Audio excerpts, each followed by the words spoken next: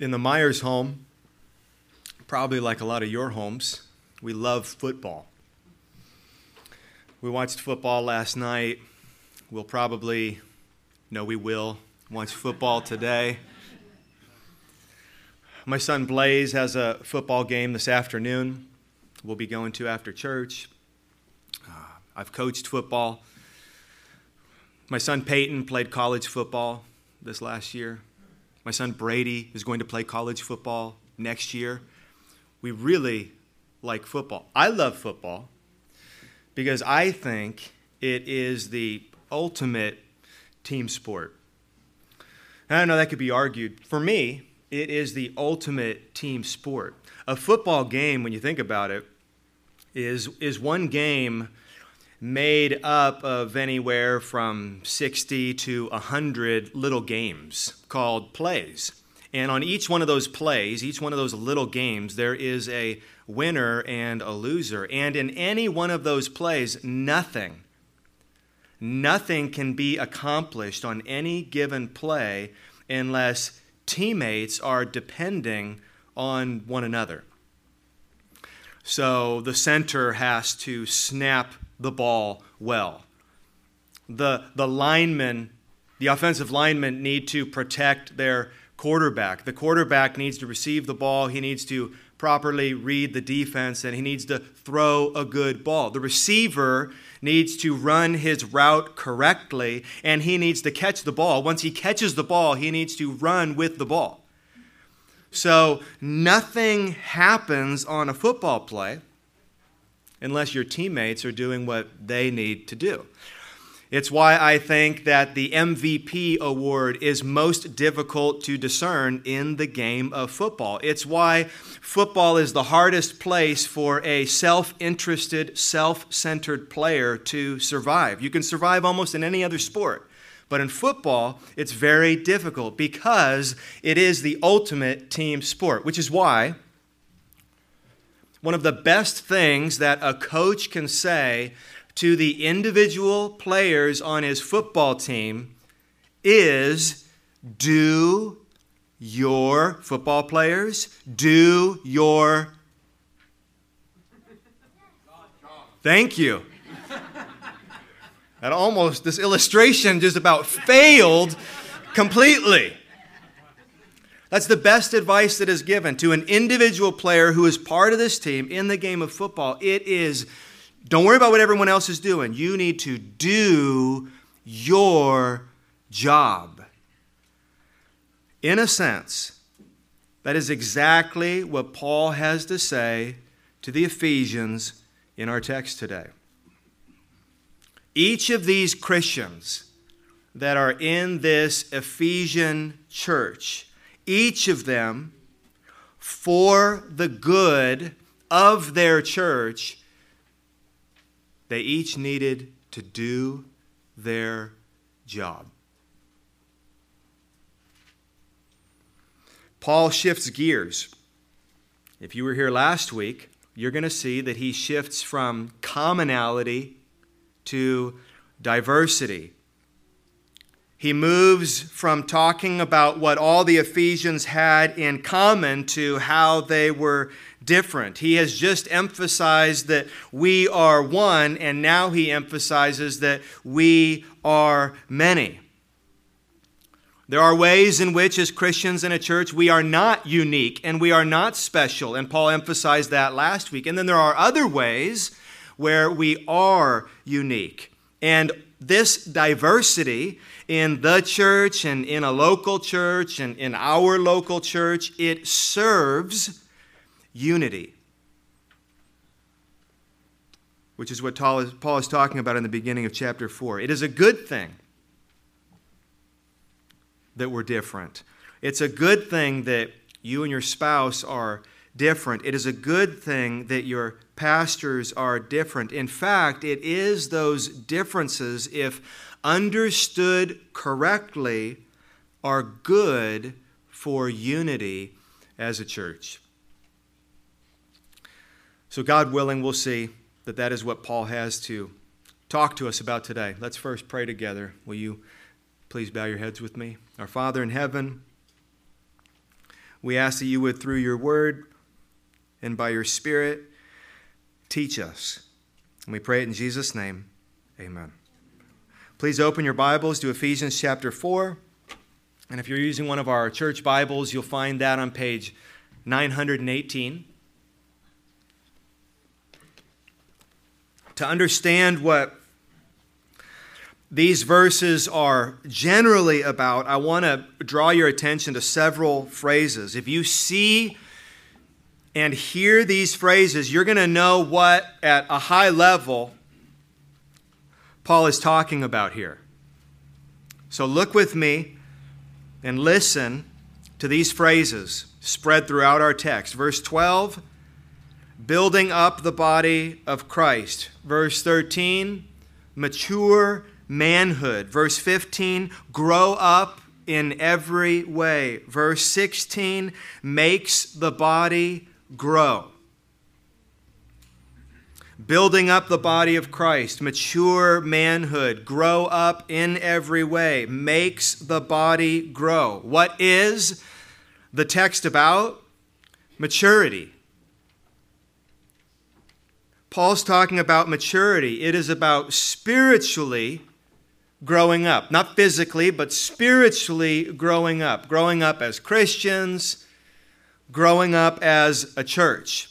Now, how does Christ do this? How does Christ mature Christians? Or how does Christ mature a church? Well, he doesn't just snap his fingers. We may wish that he did. I wish that I was as mature at 18 as I am now. And I wish that I was as mature now as I will be, God willing, in 20 years. But you and I both know that is not how it works. Maturity for a Christian, for a church, it is a process. And it's a process through which I don't know of any obvious shortcuts. So, how does Christ grow us up as Christians, according to our text today? How does Christ grow us up as a church? Well, one of the answers to that question, and the answer that Paul gives in the text today, is this: diversity. There are differences among us. There are distinctions among us, and this is intentional. It is intentional by God, and it is good for our unity and for our maturity. It is our diversity as a church that is good for bringing us together and good for growing us up. So what we have here from Paul is some diversity training. I know a lot of things come to mind for some of you when you hear diversity training. So hopefully this is better than what you state workers are getting. This is some redeemed diversity training. Let's begin in verse 7. Let's hear what Paul has to say here about diversity. If you look at verse 7, you'll see that it begins with the word but, and as you know, just like when you use that word, that means that what you're about to read is in contrast with what you just read. So you said this, but now I'm going to say this. And what we just read in verses 4 through 6 is Paul saying that, hey, we are one. Okay, we are one family, one body, one spirit, one Lord, one faith, one baptism, one heavenly Father. We are one, he has just said. But now, Paul is going to say we are many. We are one church. Here at Veritas, we are one church, just like that church in Ephesus. We are one church, but we are also many Christians. We are one and we are many. So he's moving from unity to diversity. Verse 7, but grace was given to each one of us according to the measure of Christ's gift. This grace here that we have each been given, it is not the grace of chapter 1 for salvation. It's the grace of chapter 2 for service. This is serving grace, not saving grace. It is how Paul described the gifts God gave him to serve the church. Like if you look back at chapter 2, verse 7, he uses the word grace to describe the gifts that God gave him to serve the church, not his salvation. Verse 7 of chapter 2, of this gospel I was made a minister according to the gift of God's grace. He did the same thing in verse 2 of that chapter, and he does it in verse 8 of that chapter.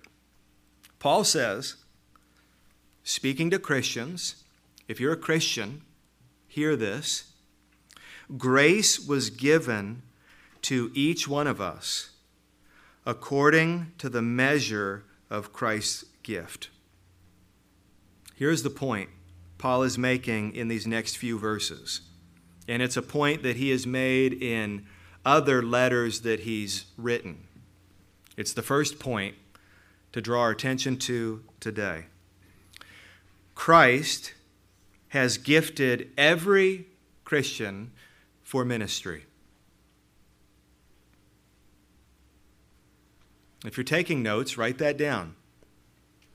Christ has gifted every Christian for ministry. And by ministry, which is the word Paul will use in verse 12, that's where I'm getting that word. By ministry, he means selflessly serving others for the glory of God and their good. That's what it means to minister.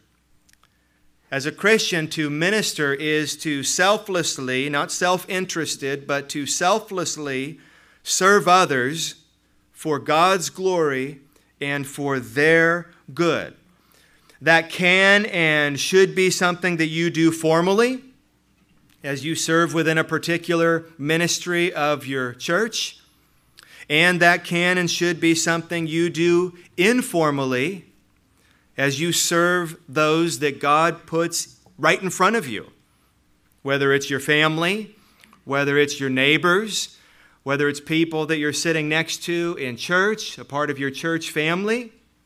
We're all called to selflessly serve others for their good and for God's glory. And you might do that formally through a ministry like Tom up here leading worship, or Greg leading us in the service, or the people who are in working with kids right now, or those who greeted you when you came in the door, or those who are walking around and making sure that we're safe and secure while we worship. And you do that informally when you're with your family this afternoon, and you're with your neighbors this week and your co-workers. You as a Christian should always be ministering, which means that you're selflessly serving others for God's glory and for their good.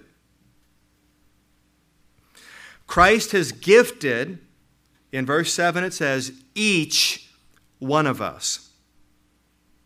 Paul says something very similar in 1 Corinthians 12:7. In 1 Corinthians 12:7, he says, to each is given the manifestation of the Spirit for the common good. And then Peter says it this way in 1 Peter 4:10. As each, same word, focused on an individual, as each has received a gift, use it to serve one another. So, you and I would be wise to figure out what God has gifted you to do for His church. It would be a good thing, a wise thing for you to do, if you haven't already, to figure out what God, each one of us has been gifted to serve others, to figure out how God has gifted you to serve His church. When I say that, I am not suggesting that you get online this afternoon and find a spiritual gift test. So let me just say something for a couple minutes here. Those spiritual gift tests, which I would would never advocate. They are based, I believe, on a misunderstanding of the Bible. We could talk more about that later if you like. They take various lists of gifts in the New Testament, and there are several, and none of which, those lists are examples, none of them even collectively form an exhaustive list of how God might gift his people to serve one another. But they're based on that premise and then ask you several questions and then tell you what your spiritual gift or gifts are. And that really misses the point. So to say it in a different way, God has graciously and uniquely built you and designed you to serve his people. And that is true. God has graciously and he has uniquely built you and designed you to serve his people. We have differing personalities among us. We have different experiences among us. We have different opportunities before us. We have different desires, don't we? We have different burdens. We have differing strengths and abilities and weaknesses. And we would be wise to consider all that so that we could, the way he puts it in verse 16, you'll see, is so that we could work properly. So that we could work properly in the body of Christ for his glory and the good of others. So I would encourage you not to oversimplify this by taking an exam that will give you a gift. Rather, think about this. Ask your friends. Ask your family members. Maybe take some tests online that might be helpful for you in figuring out who you are and how God has designed you and how God has built you. Consider what is your personality? How is your personality different from other personalities? What are you naturally good at? What does God's providence look like in your life? What are the experiences that you have had that prepare you to minister uniquely? What opportunities has God put in front of you that maybe he hasn't put in front of someone else? What makes you angry? What breaks your heart? What are your strengths? What comes naturally for you? What are you burdened with? What are you burdened for? What makes you cry? There's all kinds of questions we could ask. But we should know that Christ has gifted every Christian for ministry. And then to demonstrate the grace of God in this, Paul, look with me, takes a little detour to quote an Old Testament passage in verses 8 through 10. He says this, "Therefore it says, when he ascended on high, he led a host of captives and he gave gifts to men. In saying he ascended, what does it mean but that he had also descended into the lower regions, the earth? He who descended is the one who also ascended far above all the heavens that he might fill all things." In the first part, Paul is quoting Psalm 68:18. There's just a small change he makes to make a point. Let me read to you Psalm 68:18. I'm curious if you'll hear the small difference. Psalm 68 says, "You ascended on high, leading a host of captives in your train, and receiving gifts among men, even among the rebellious, that the Lord God may dwell there." A small difference. That psalm is describing a king who has been away.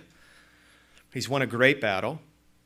And now he's returning to his home city. And as he enters his hometown, there is behind him a train of his captives. And he comes home with these spoils of war. And in Psalm 68, we're told that he receives gifts among men. Now, Paul is using this passage now to describe Christ, whom he just said is the giver of gifts. And then the slight change that Paul makes, and I would just say addition, is that Christ, when he had descended to the earth and then died for our sin, was resurrected and then ascended to heaven. After ascending on high, following his victory, rather than just receiving gifts, Paul says he gave gifts. He gave gifts to men. Typically, the king would do this. He would do both. He would receive gifts, and then he would give gifts. These gifts, here's the point. If a king came home with his army and won this victory while we were sitting at home, and then gave us reward and gifts, they are just that. They are gifts. It's not something we deserve. It's not something that we've earned. These gifts we receive from God, they are not based on our own deserving. They are not based on any victory that we have won. It is by the sheer grace of God that he has gifted every one of us for ministry. That's Paul's point. Now, the second part of our text, it's found in verses 11 through 13, where Paul focuses in now on specific gifts given to the church. And in this case, these specific gifts are men, with the exception of prophets and likely evangelists, who have been enabled to equip other Christians by formally teaching the Word of God. So let's look now at verse 11. And he gave the apostles, the prophets, the evangelists, the shepherds, and teachers. Here's Paul's point. I'll give it to you now, and we'll see it in the verses to come. It's the second point here, and that is that Christ has gifted some Christians for equipping. And that's the word he'll use, you'll see in verse 12. So put that together so far. Christ has gifted every Christian to serve others, and Christ has gifted some Christians to formally teach others, to equip the Christians who are serving one another. And why he does this will be made clear. First, let's quickly make sure that we know who Paul is talking about here. Who are these gifts to the church that he rattles off? The first two, apostles and prophets, they go together. They show up 3 times in this book of Ephesians, and every time they are linked together. Here in this, and then in chapter 2, verse 20, where Paul wrote, "The church is built on the foundation of the apostles and the prophets." And then in chapter 3, verse 5, "The mystery of Christ has now been revealed to his holy apostles and prophets by the Spirit." And now here he links them together again, the apostles and the prophets. The apostles and the prophets were first generation leaders in the church. No more apostles, no more prophets. They were first generation leaders who were the recipients and proclaimers and writers of the Word of God. Once God had finished this special revelation, he stopped raising up apostles and prophets. They were, as Paul said in chapter 2, verse 20, foundational. The foundation was laid. He says evangelists in this list. Evangelists were men like Philip. In Acts 21:8, he is called Philip the evangelist. Men like Philip who were raised up to, it seems, take God's word to places it had not been before. I suspect these people, unlike apostles and prophets, are still around today. And then finally, and we're going to put these two together, shepherds and teachers. And we're putting them together because they are uniquely connected by a Greek word in the text. They are describing tasks of one particular leader. And we know this man as an elder or a pastor. A pastor is functionally a shepherd and a teacher. 1 Peter chapter 5, verses 1 and 2. I exhort the elders among you, as fellow elder and a witness of the sufferings of Christ, as well as a partaker in the glory that is going to be revealed, shepherd, he tells the elders, shepherd the flock of God that is among you, exercising oversight. And then 1 Timothy 5:17, let the elders, again, speaking to elders, speaking to pastors, let the elders who rule well be considered worthy of double honor, especially those who labor in preaching and in teaching. Apostles and prophets, evangelists, shepherds, and teachers. Now, I said it before, but what do all these people have in common? They are word-centered leaders in the church. They are leaders who have been enabled by God to teach the truth of His Word. Here's what they do.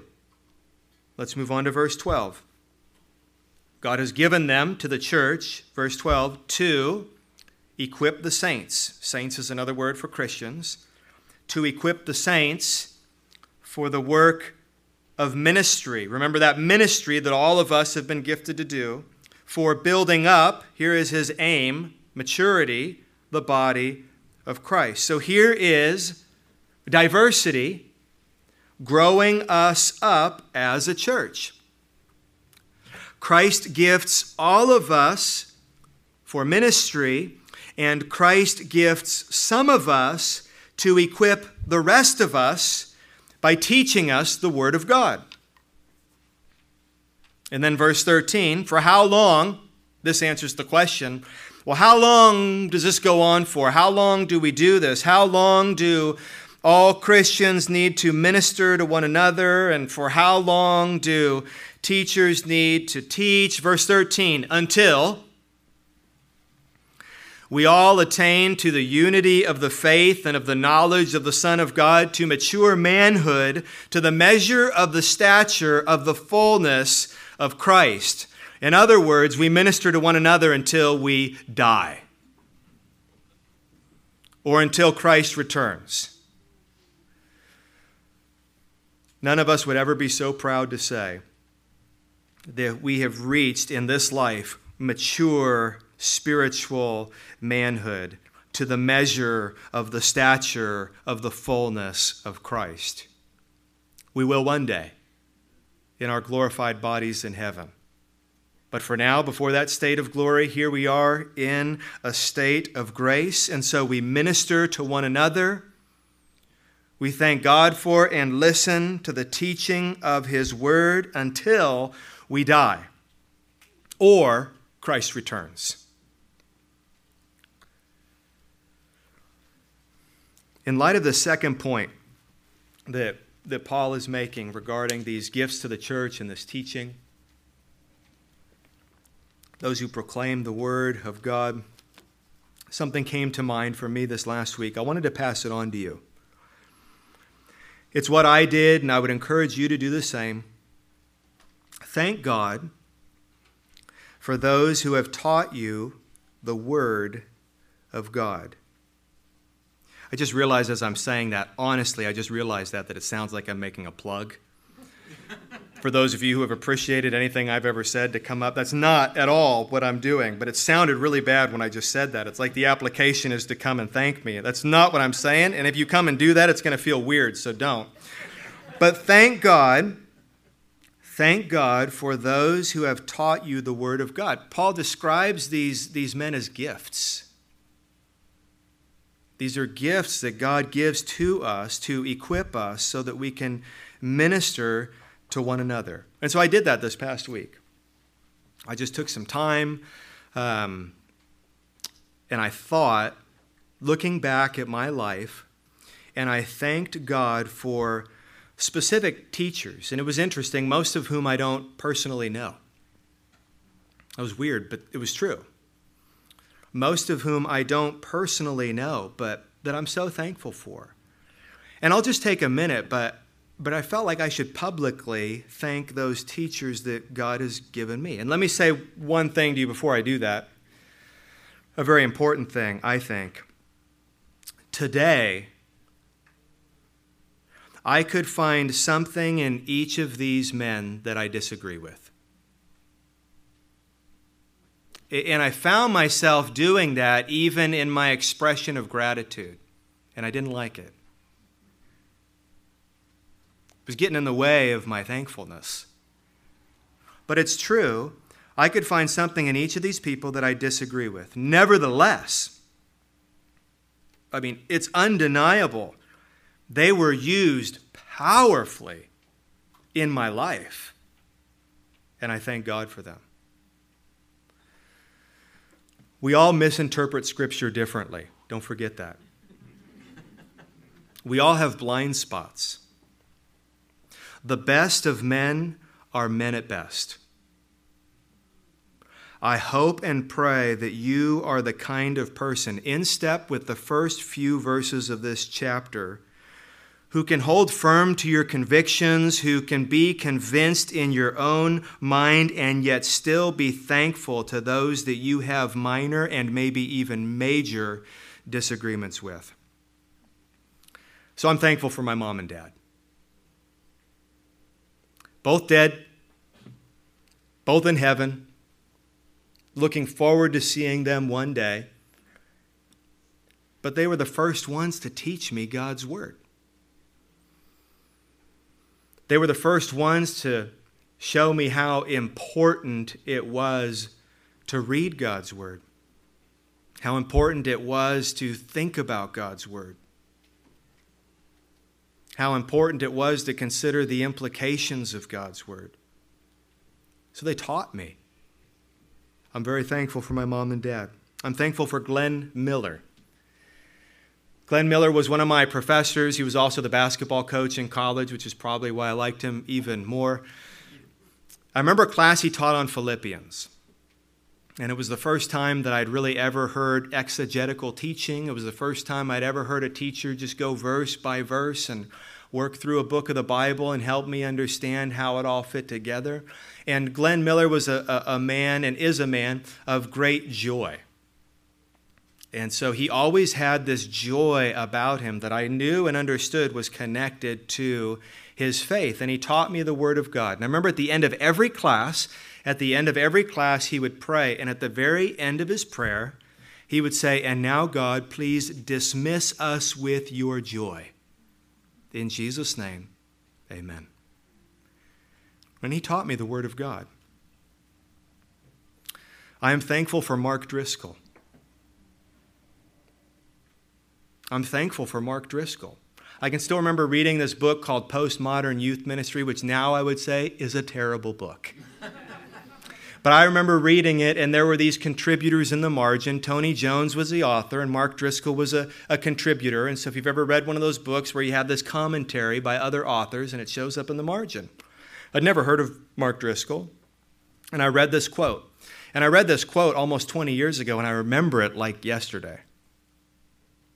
And I don't even remember going back to the book and reading it again. It is how profound an impact it had on me.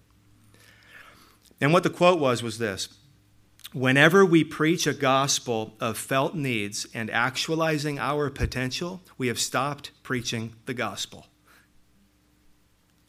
And when I read that, it connected to something that I was thinking and feeling and that I was hearing in churches. And I wanted to understand more of that. And he was my introduction to understanding for the first time in my life truly the gospel.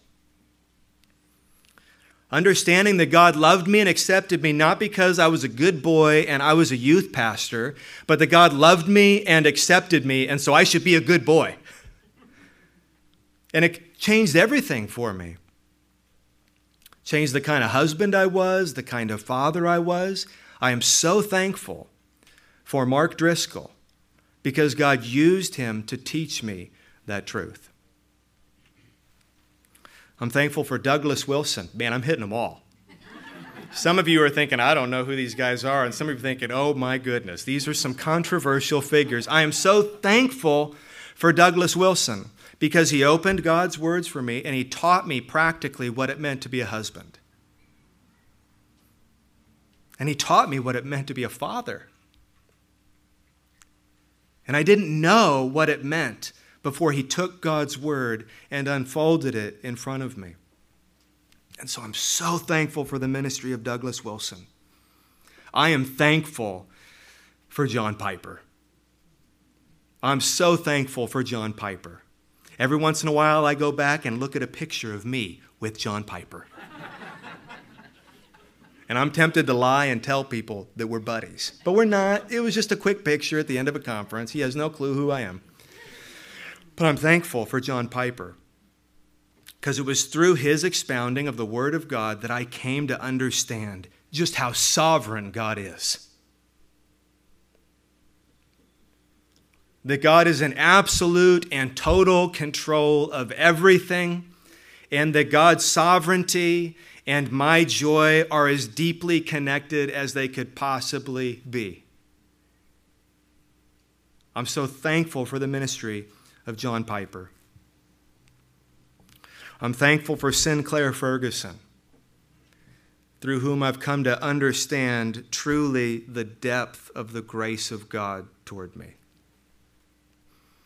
I'm thankful for Charles Spurgeon, and I'm thankful for the Puritans who surprised me writing 200 and 400 years ago, but wrote better than anyone I can find today about what it practically looks like to love Jesus in your life.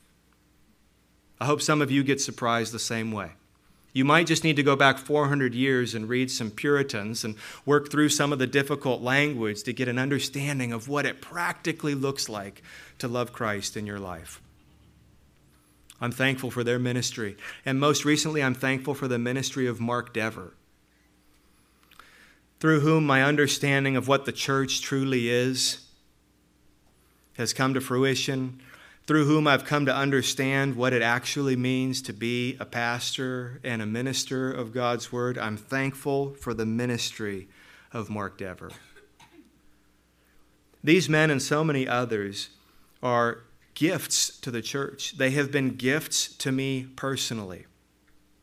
They are among those who have been gifted to unfold and to teach the Word of God, and I'm so thankful for them. I would encourage you to think about who God has used to teach you His Word, because He's used people. He's gifted people. And you're better off because of their ministry to you. Okay, in conclusion, just a few more verses. Verses 14 through 16. And you see that they begin with the words, so that, which means what's coming is some purpose. Like all this, so that. Paul has already made some of his purpose clear. He's gifted each one of us and some of us to grow us up as a church. That is the long-term goal. But here in these verses, I would say is a more immediate objective. So this long-term goal, ministering to one another, serving one another, teachers teaching us and equipping us, and we do that until Christ returns, and this is for our growth and maturity. But now even more specific, here is an immediate objective. Why has Paul gifted some of us, like those he just listed for equipping, to teach us the Word of God? Here is an immediate objective. He says two things, and first he says it negatively. In verse 14, so that we may no longer be children, tossed to and fro by the waves and carried about by every wind of doctrine, by human cunning, by craftiness, in deceitful schemes.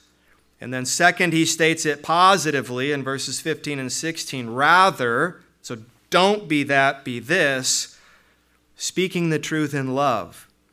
We are to grow up in every way into him who is the head, into Christ, from whom the whole body, joined and held together by every joint with which it is equipped, when each part is working properly, makes the body grow so that it builds itself up in love.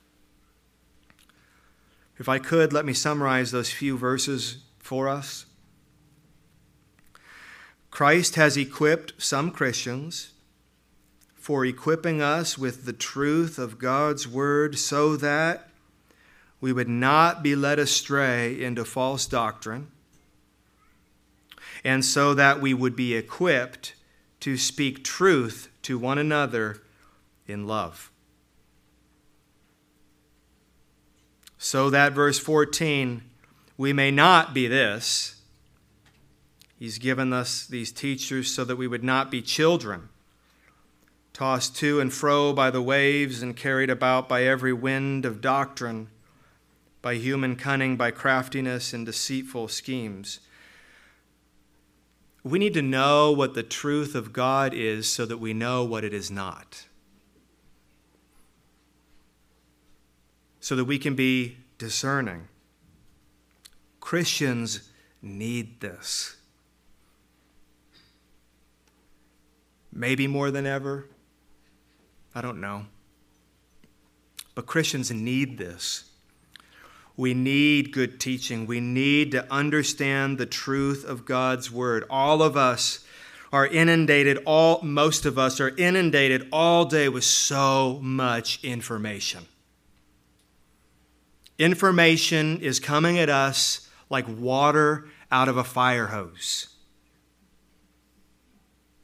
Through conversations we have, through articles we read, through social media posts we're looking through, information and a lot of theology and doctrine is coming at us like water out of a fire hose. And we need to be able to discern what is right and what is wrong, what is true and what is not. Parents need this in teaching their children. Oh God, students need this. Many of the schools that you kids are in, if you go to college, many of the colleges that you are in, you need to know what the truth of God's word is. And if you don't know what the truth is on a deeper and deeper and deeper level, I promise you God's word is true. You're going to be like this little ship, no matter how confident you feel in your beliefs. You're going to be like this little ship in the middle of a storm, and it's only, what is he saying? It's only a matter of time before you make shipwreck of your faith. So you can't, kids, you can't just inherit the faith of your parents. You need to make it your own. You can't just repeat the things that your parents say. You need to read it. You need to think about it. You need to study it. You need to make it your own. If you don't know what the truth of God's word is, you won't know what it's not. And then verse 15 and 16 again. So here's what we do. Speaking the truth in love, we grow up in every way into him who is the head, into Christ, from whom the whole body, joined and held together by every joint with which it is equipped, when each part is working properly, makes the body grow, here's maturity, so that it builds itself up in love. Working properly. Understanding. This is the coach saying to the football player, do your job. Working properly. Understanding that you have been given grace to serve Christians in unique ways so that the church will be built up and grow in maturity. And so, Christian, you need to do your job. And what specifically? You see it there in verse 15. What specifically does Paul say here? What is the expectation of what we should all be doing? I think this positive application brings the whole text together, doesn't it? Christ has gifted each one of us to serve one another. Christ has gifted some of us to teach the truth of the Word of God. And so what have we been equipped to do? Speak the truth in love. So let's close by breaking that down. It's this famous verse, isn't it? Speak the truth in love. It's always good with those well-known verses to slow down. Paul says we should speak. Deeds are good. Words are very important. What we say to one another is very important. We must speak. Proverbs 15, verse 1. A soft answer turns away wrath, but a harsh word stirs up anger. The tongue of the wise commends knowledge, but the mouths of fools pour out folly. A gentle tongue is a tree of life, but perverseness in it breaks the spirit. We could go all over Proverbs. We could go all over Psalms. We could go to James and read about the tongue. We could stay right here in Ephesians chapter 4. But we must understand how important it is for us Christians to speak to one another. Your example is a good thing. Serving one another in good deeds is a good thing, but we must open our mouths and speak to each other. Speak what? The truth. Speak, Paul says, the truth. This is why we're slow to speak. Why we think before speaking. It's why we consider what it is that we're going to say.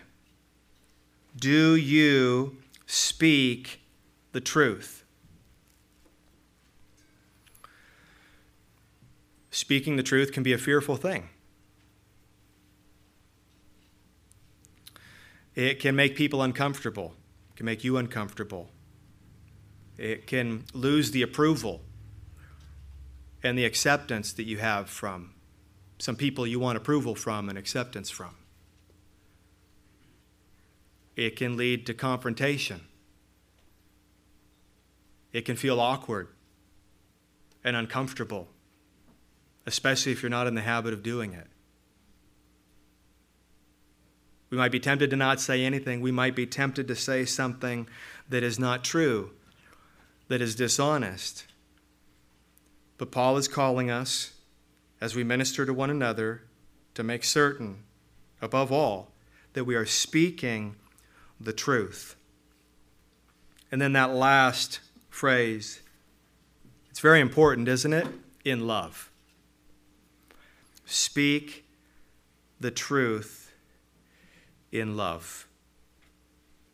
What is the tone of your words?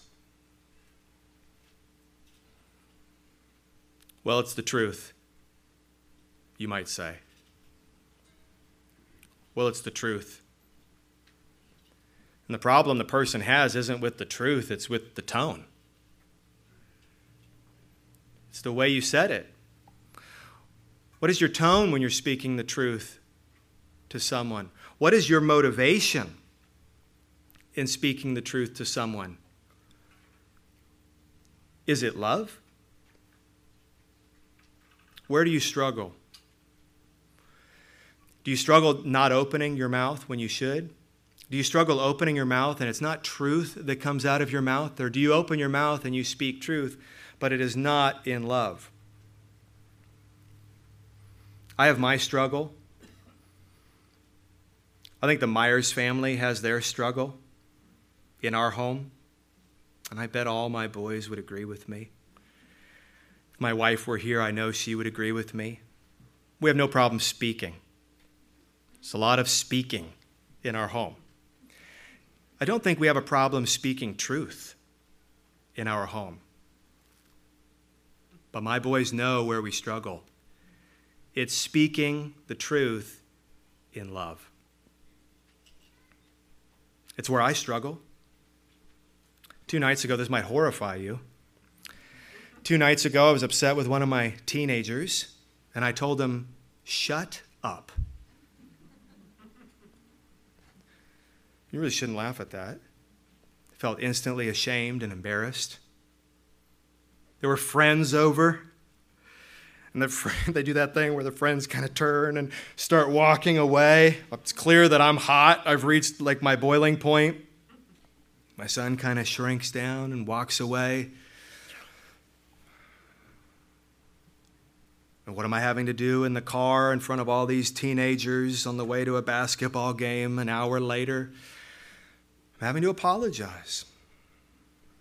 My son was wrong. He was saying some things that he shouldn't be saying. He was doing some things that he shouldn't be doing, and he needed to close his mouth. But the truth that I said to him was certainly not in love. And my motivation in saying that was not out of love for him. I was exasperated. I was irritated. I'd had enough. I felt disrespected. I got really angry, and I told him to shut up. I don't ever want to say that to anyone, let alone my son. So how are you struggling? Do you open your mouth and say what needs to be said? Or do you cower? Or when you talk, are you more concerned with preserving your image and your relationships, and so you don't speak truthfully and you don't speak honestly? Or are you someone who is known for speaking up and who will shoot you with the truth right between the eyes, but your tone is terrible and your motivation is terrible, and you're not known as someone who speaks the truth in love? Friends, consider the words you speak. Consider what words you are known for. Let's bring this full circle. Thinking back all the way to verse 1. We've got through verse 1 through verse 16 now. Just think about all of this together. To live a life of infinite value, we must be eager to keep unity between us and those we want our life to be of value to. We have each been uniquely built and designed to do this. Consider then how God has made you, and look to serve those around you. Above all, speaking the truth in love. Well, God has united us.